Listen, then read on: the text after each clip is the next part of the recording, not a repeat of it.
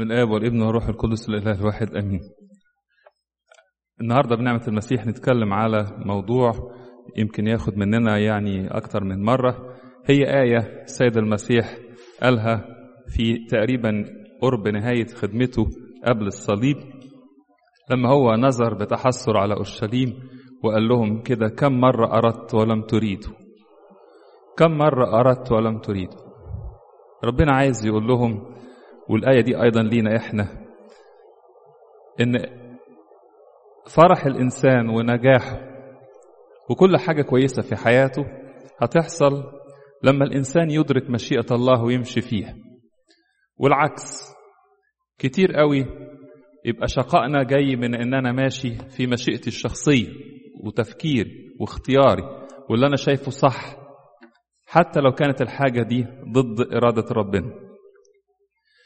قبل ما نفكر إزاي نمشي في مشيئة الله، محتاجين نعرف إزاي نعلم مشيئة الله من خلال الكتاب المقدس. الله في الكتاب المقدس بيعلن مشيئته من أول إصحاح لآخر إصحاح.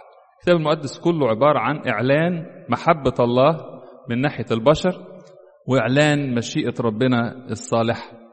الكتاب المقدس مش كتاب حكايات بنقرأ فيه عن ناس عاشوا وماتوا وأرضوا ربنا أو خالفوه.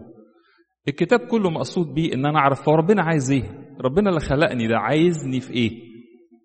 يقولوا كده الناس اللي الخدام كده اللي خدموا ربنا، يقولوا في يومين في حياة الإنسان هم الأهم على الإطلاق: يوم ما يتولد ويوم ما يعرف هو اتولد ليه. هو أنا اتولدت ليه؟ وأنا اتوجدت في الدنيا دي عشان إيه بالظبط؟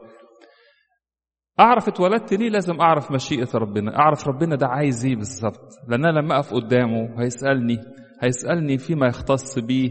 أنا خلقتك لغرض معين، يا ترى أنت الغرض ده أدركته، عرفته، عشت من خلاله وعشت ليه ولا لأ؟ أول حاجة، ماذا نعلم عن مشيئة الله من خلال الكتاب المقدس؟ الكتاب المقدس بيقول لنا إيه عن ربنا؟ أول حاجة إن الله يريد أن الكل يخلصون. ربنا عايز كل الناس توصل للسماء، دي مشيئة ربنا الصالحة.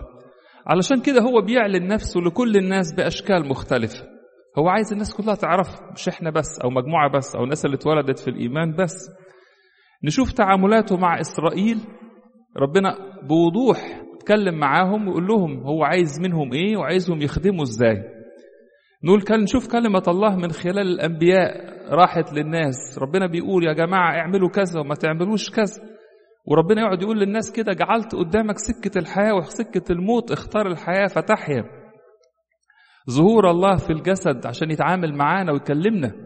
ربنا لما بعت الناس والناس مش عارفة تفهم، جه هو بنفسه عشان يقول لنا ويعلن لنا مشيئته الصالحة. أرسل لنا التلاميذ، أعطى الكنيسة إن هي تكمل الرسالة بتاعة التلاميذ وتقعد تقول للناس مشيئة ربنا كذا. احنا بنيجي الكنيسة عشان نصلي نتقدس، وأيضا عشان خاطر نعلم من خلال الكنيسة مشيئة الله، لأن الله عايز إن الكل يخلصون. عشان كده ربنا بيطول باله جدا، وأحيانا كتير قوي طولة بال ربنا دي بتعسرنا وتلخبطنا. نقول إيه؟ فلان الشرير ده أو الإنسان الصعب ده أو اللي مسبب مشاكل ده، ربنا ليه ما ياخدوش ويريح الدنيا كلها منه؟ الحقيقة لو إحنا عارفين إن مشيئة الله، ربنا مش عايز إن هو مجرد ينتقم من الشرير، ربنا عايز الشرير يخلص. تخيلوا كده لو الناس اللي كانوا واقفين يتفرجوا على القديس استفانوس وهو بيترجم وقعدوا يدعوا على بولس الرسول شاول الترسوسي: يا رب انتقم منه الراجل ده اللي واقف المفتري ده اللي عمال يشاهد على رجم استفانوس وراضي. لو ربنا بيسمع بالكلام ده، أو ربنا كل واحد بيغلط بيروح يعاقبه على طول وينزل عليه كده بغضبه، يا ترى كنا خسرنا شاول الترسوسي وخسرنا بولس الرسول؟ ربنا مش عايز كده. يبقى أول حاجة الكتاب المقدس بيعلن لينا ربنا عايز خلاص كل الناس، والحتة دي تفهمنا ليه ربنا بيطول باله على الأشرار. الأشرار دول مش لازم يكون ناس بعاد خالص، الناس دول الأشرار ده ممكن يبقى ناس وسطينا ونستغرب كده ربنا سايبه ليه ده أو سايبها ليه دي تعمل كده. نرجع ونقول ربنا عايز الإنسان يخلص ومطول باله علشان الإنسان ده يعرف ربنا في الآخر. الحاجة التانية، مشيئة الله لينا نكون قديسين. قبل ما تدور على مشيئة ربنا الخاصة ليك انت، ربنا عايزك تعمل ايه بالظبط؟ ربنا عايزك تبقى قديس. وقديس هنا اوعى تفكر ان احنا دايما لما نسمع كلمة قديس نفكر ان القداسة دي موضوع بتاع الناس الرهبان اللي قاعدين في الصحراء اللي مش متجوزين، اللي هم احنا ملناش دعوة بيهم خالص. الكتاب المقدس يقول كده: هذه إرادة الله قداستكم. واضحة خالص، آية بمنتهى الصراحة. لو انت بتسأل ربنا عايز ايه من حياتي، إرادة الله انك تبقى قديس. في تسالونيكا الأولى صح 4. القداسة بتاعتنا بتيجي من القرب من ربنا. احنا بنقول ايه؟ اللي جاور السعيد يسعد، مش كده؟ مش بنقول المثل ده؟ اللي يجاور القدوس يتقدس. احنا ما ينفعش نبقى قديسين من نفسنا. ما حدش فينا يقدر يقعد في البيت كده ويقرر انه هيبقى قديس ولا اعرف ربنا بيني وبينه. لا يا حبيبي، ما تمشيش كده. عايز تتقدس تقرب من ربنا زي ما ربنا قال وزي ما ربنا رسم. تحضر القداس عشان تتقدس، تتناول من القدسات عشان تبقى قديس.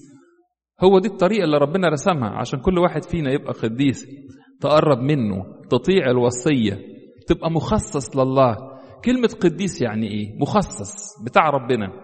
احنا دايما نقول فلان ده بتاع ربنا، واحنا نفكر فيها اللي بتاع ربنا ده لازم يبقى واحد مكرس للخدمة، راهب ولا كاهن. لا، مكرس يعني بتاع ربنا. حضرتك كده انت كاتب على نفسك كده عهد: انا بتاع ربنا.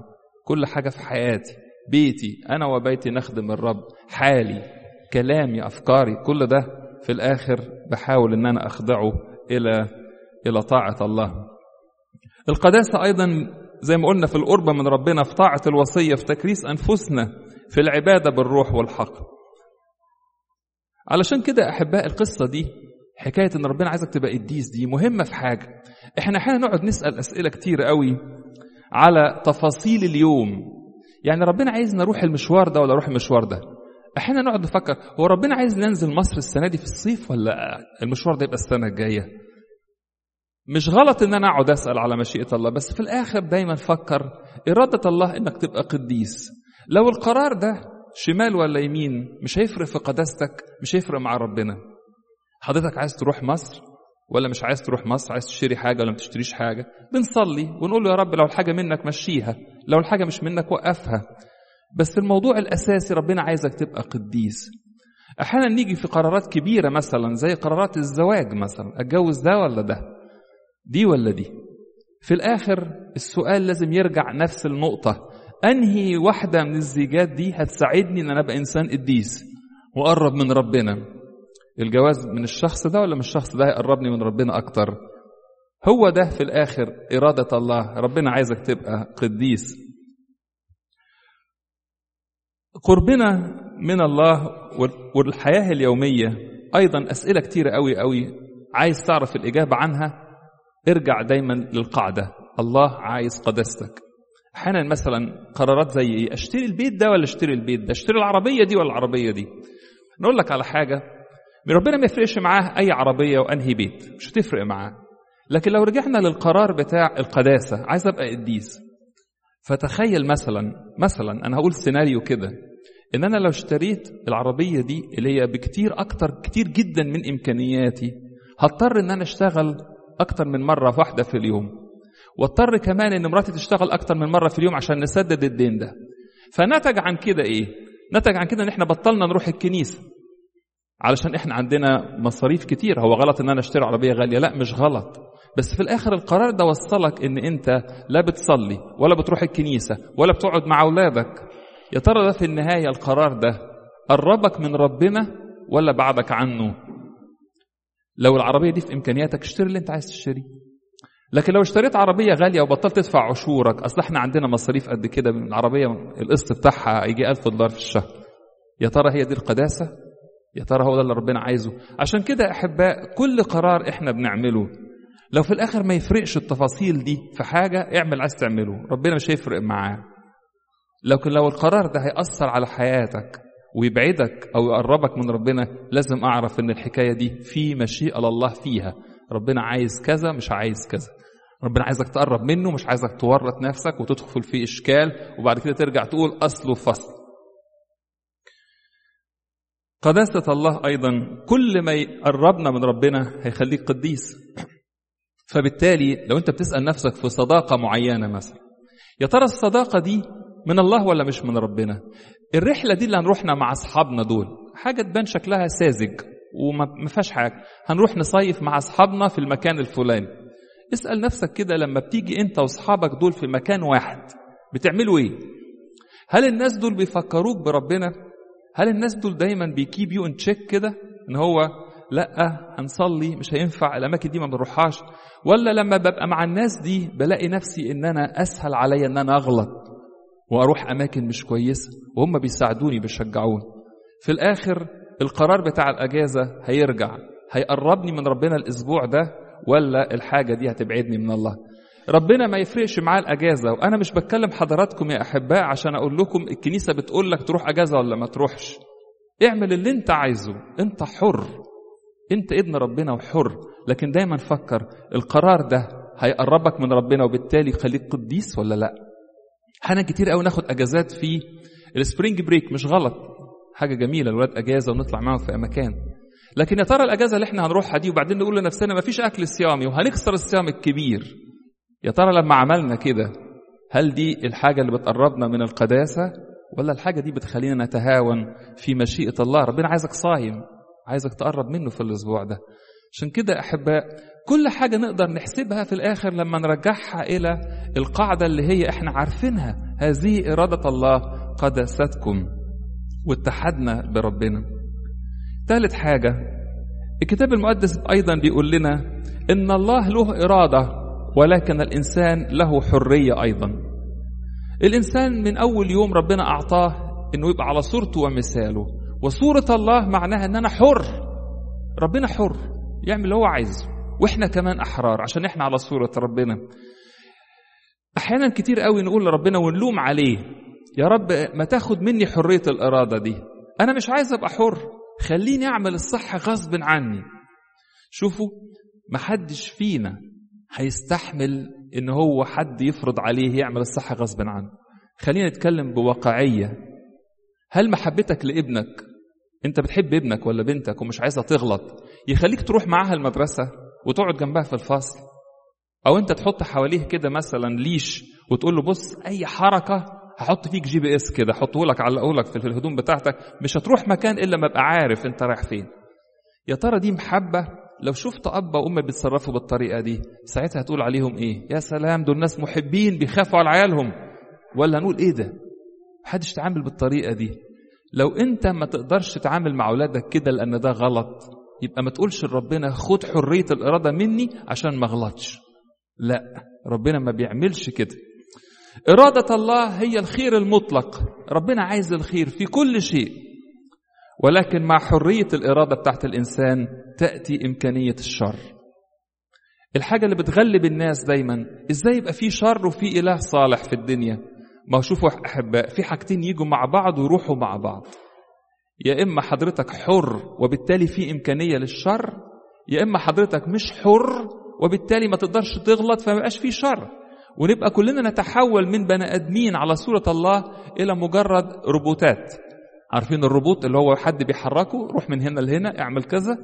ربنا ما خلقناش كده.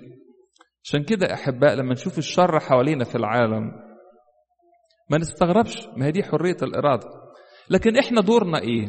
دورنا إن إحنا يبقى لينا رأي ويبقى لينا تصرف ويبقى لينا اختيارات معينة عشان الشر ده إن ما كانش ينعدم على الأقل يقل في الدنيا.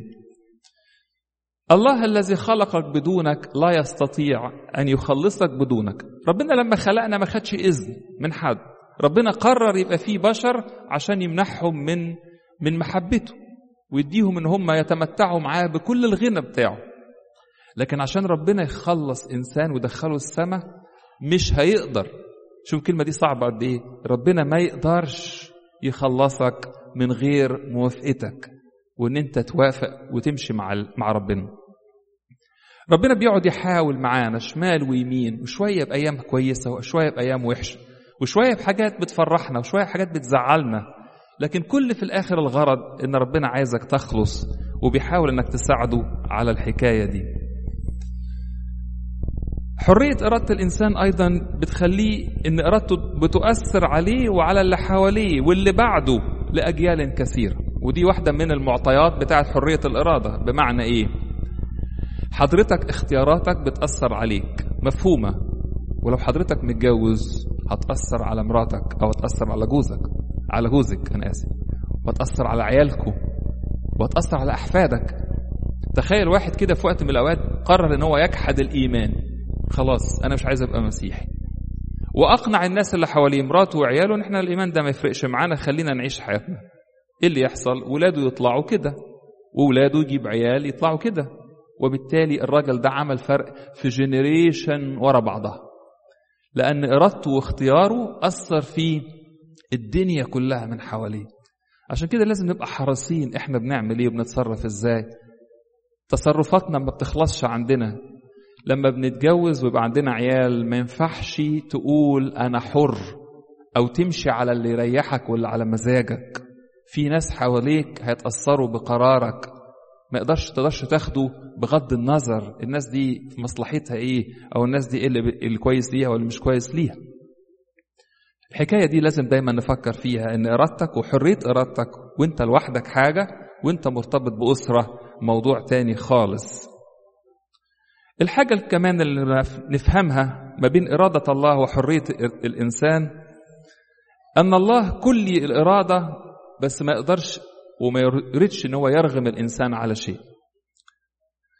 دايما الايه بتقول لنا ايه؟ ها انا واقف على الباب واقرع، مش كده؟ انا بخبط على الباب. ولو تلاحظوا في الصور اللي بترسم الايه دي تلاقوا الباب اللي بيخبط عليه المسيح ما فيهوش اكره. لو بصيتوا على الصوره دي تاني تلاقوا الباب ما فيهوش اكره. ما فيهوش اكره ليه؟ عشان المسيح زي ما كده كانوا بيقول لنا انا ما اقدرش افتح وادخل عليك، ما اقدرش اخش بيتك من غير ما انت تقول لي اتفضل. المسيح بيدخل بيوتنا لما نقول له تعالى يا رب اتفضل. لما حضرتك بتقف تصلي بتدخل المسيح البيت.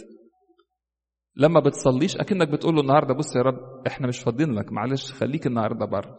صدقوني يا احباء، لو ندرك اهميه دخول المسيح البيت بيوتنا كلنا، ونخش وسطينا ويرتاح في بيوتنا، ويبقى بيوتنا دي مكان ربنا لك ده بيت ولادي انا بروح اقعد فيه على طول، ما كانش حد فينا أثر في الصلاة ولا أهملها ولا كده حس إن هي وإيه يعني إيه الصلاة دي تعمل لي إيه.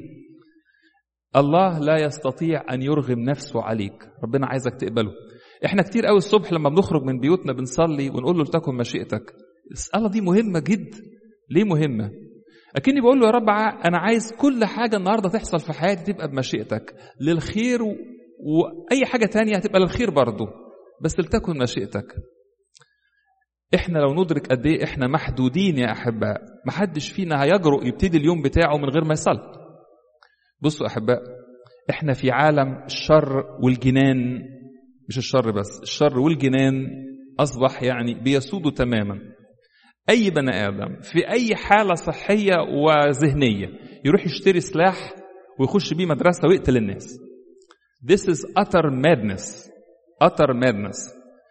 احنا ممكن نعمل ايه؟ ولا حاجة. لو احنا أولياء الأمور بتاعت العيال دي ممكن نعمل ايه؟ ولا حاجة. طب ايه اللي في الآخر اللي ممكن يخلينا نقدر نعيش مع حالة التوتر ده؟ عارفين ايه؟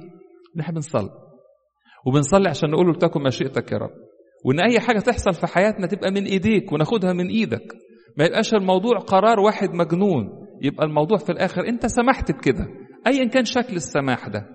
دي الحاجة الوحيدة يا أحباء، ان احنا نضع نفسنا في إرادة الله.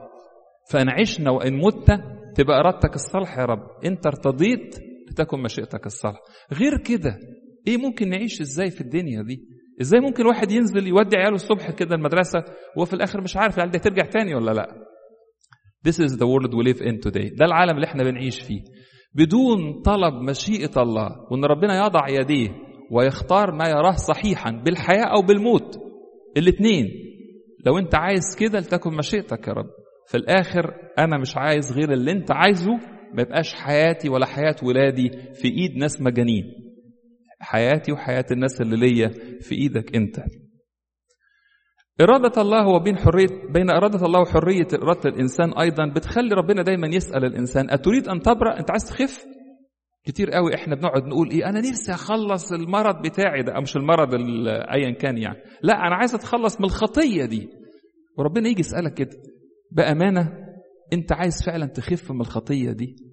السؤال ده سأله السيد المسيح للراجل اللي كان موجود على البحيرة وراقد بقاله 38 سنة. انت تريد ان تبرأ يا رب؟ ده سؤال، ما انت عارف ده الراجل ده عيان. لكن لما نعرف بعد كده ان عياه كان بسبب خطية، زي ما يكون المسيح بيسأله كده، معاناتك دي بسبب الخطية، عايز تبرأ صحيح؟ كتير قوي نقعد نقول كده، يا رب امتى، يا رب امتى تخلصني من الشغلانة دي ومن الخطية المتسلطة عليا. يجي ربنا كده يوشوش في وداني كده يقول لك بأمانة كده بحق الله، انت عايز فعلا تبطل الخطية؟ طب لما انت عايز تبطل الخطية ما بتصليش ليه؟ لو انت عايز تبطل الخطية انت ما بتصومش ليه؟ لو عايز تبطل الخطية ما تجيش كنيسة ليه؟ لو عايز تبطل الخطية ما بتاخدش الدواء اللي انا وصفته لك ليه؟ انا مش بلومك على خطيتك ولا بلومك على تعبك، كلنا خطاة وكلنا لنا تعب، لكن الحاجات اللي ربنا وصفها وقال دي أدوية ما بتاخدهاش ليه؟ الحكاية دي دايما خلينا نفكر كده عشان ما نقعدش نقول ربنا اصله ملوش إرادة. لا، ربنا له إرادة انك تخف وان انا اخف، بس في الاخر اللي انت هتقدر تعمله ما بتعملهوش ولا بتعمله، دي قصة تانية. الله خلق كل شيء كامل وحسن، اي تشويه للخليقة هو ناتج السقوط. احيانا كتير نقول طفل اتولد مثلا والطفل ده عنده عيب يعني خلقي، فنقول ربنا خلقه كده.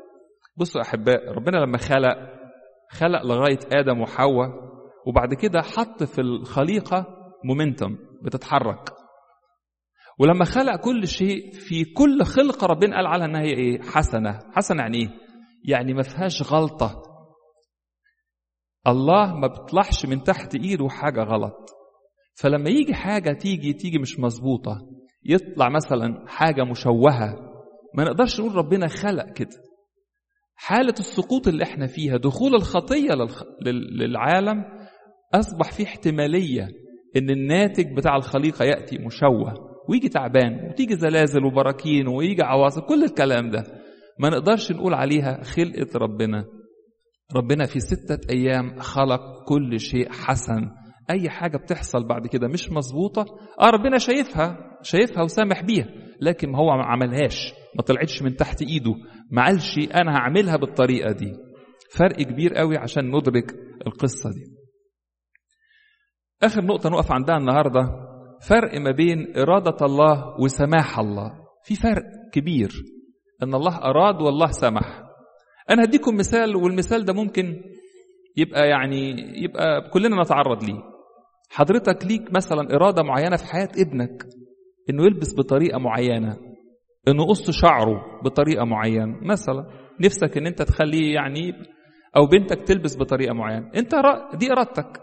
رغم كده كتير قوي مننا، ما كنتش قلت كلنا، أحيانا نسمح لأولادنا في مرحلة كده في حياته إن هو يروح يربي شعره شوية، يلبس هدوم مقطعة، البنت تلبس لبس كده وأحيانا كده نقول طيب معلش أهي مرحلة وتعد. هل حضرتك راضي عن اللبس ده أو عن الشكل ده أو عن طريقة الشعر دي؟ لا، مش راضي.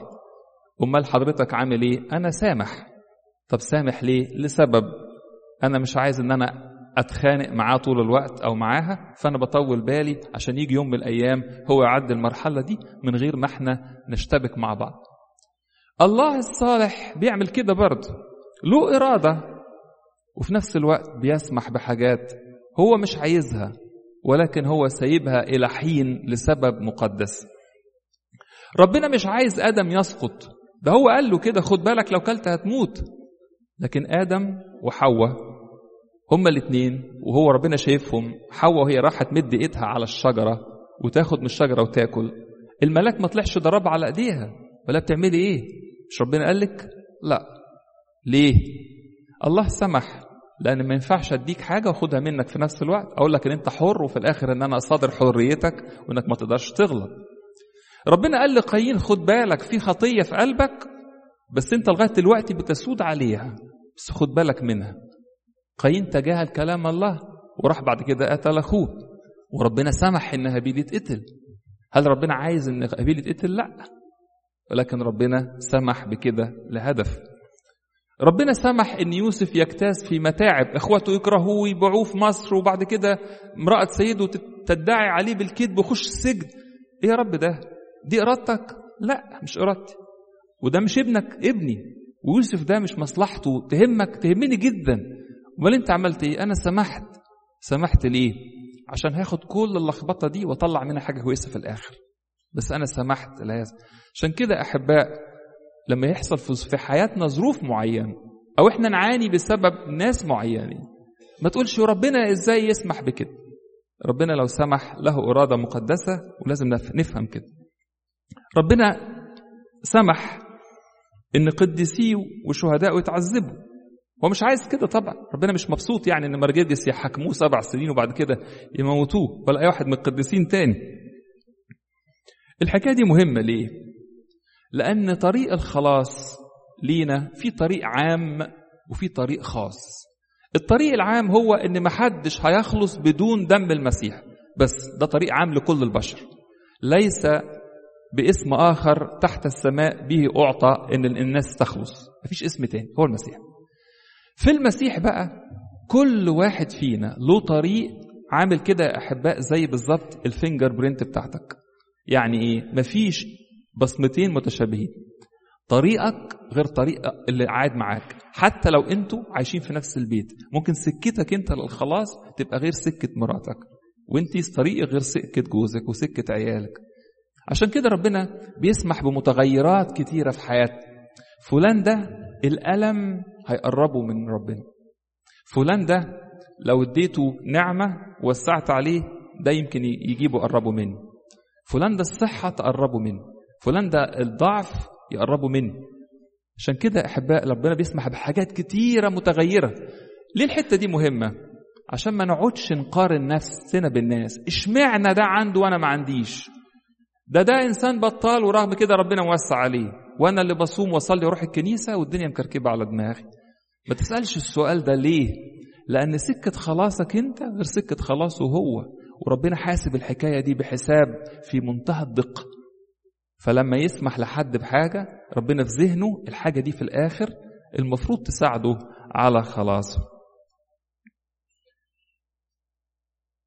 حته اراده الله وسماح الله تخلينا نفهم موضوع الفرق ما نريد وما نحتاج. كل واحد فينا لو كتب لستة كده، انت عايز ايه؟ ماذا اريد؟ انا عايز ابقى كويس وصحتي كويسة وناجح في شغلي وعندي فلوس وبترقى والعيال كويسين وبيعرفوا ربنا. كل واحد فينا يكتب اللستة دي. لكن يا ترى انا محتاج فعلا ايه من دول عشان خاطر اخلص؟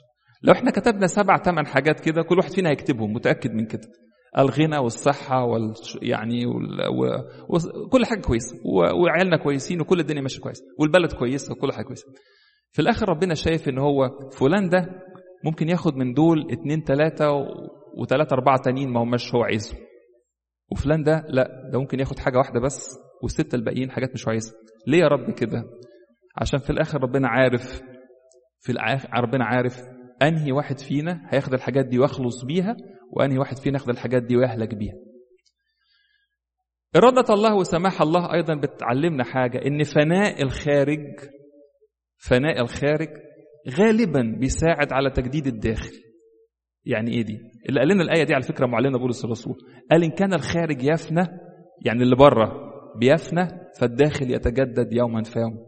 كلنا عارفين القاعدة دي، وإحنا ضعفاء وإحنا مرضى وإحنا محتاجين وإحنا مش لاقيين حد يحركنا.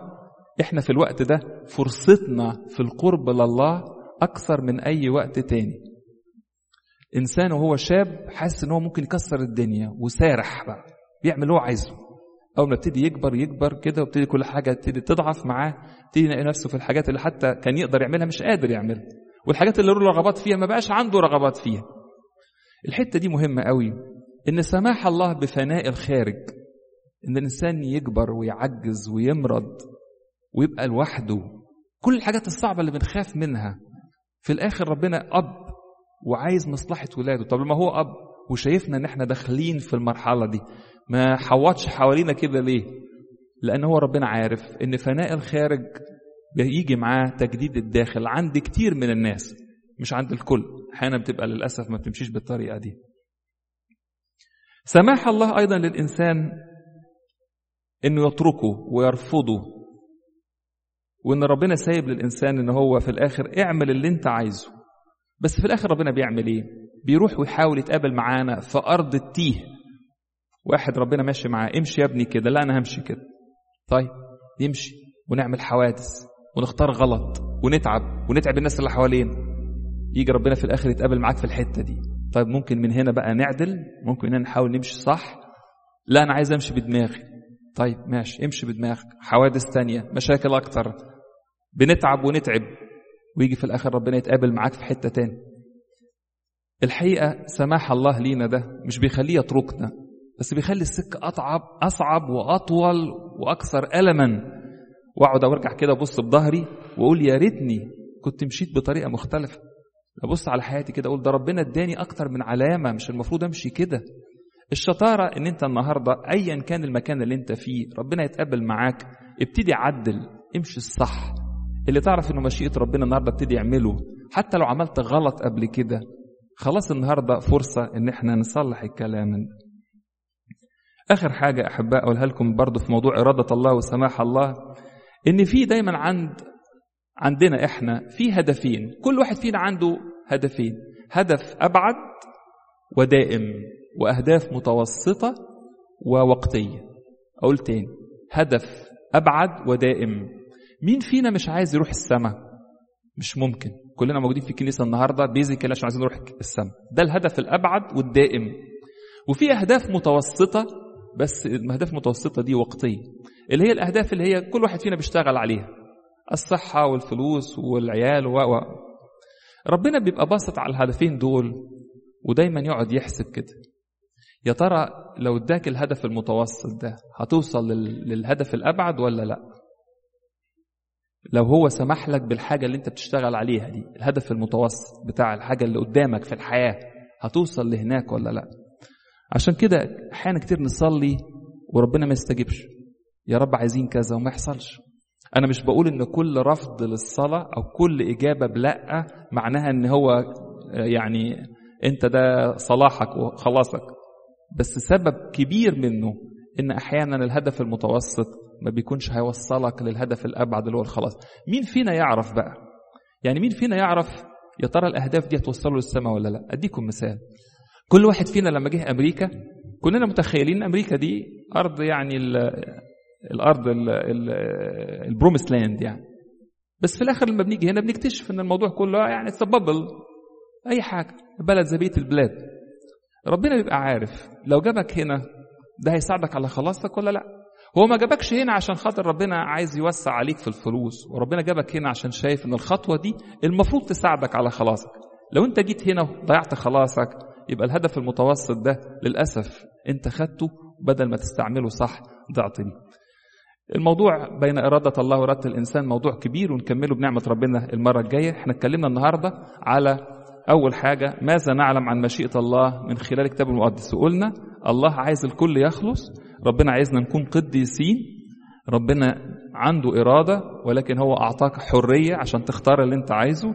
رابع حاجة، في فرق ما بين إرادة الله وسماح الله. مش كل حاجة ربنا بيسمح بيها هو عايزها، ولكن لسبب أو لآخر ربنا ممكن يسمح بحاجات كتيرة في حياتنا وحياة الناس اللي حوالينا. نكمل إن شاء الله بنعمة المسيح المرة الجاية. لإلهنا المجد الدائم إلى الأبد آمين. تفضل.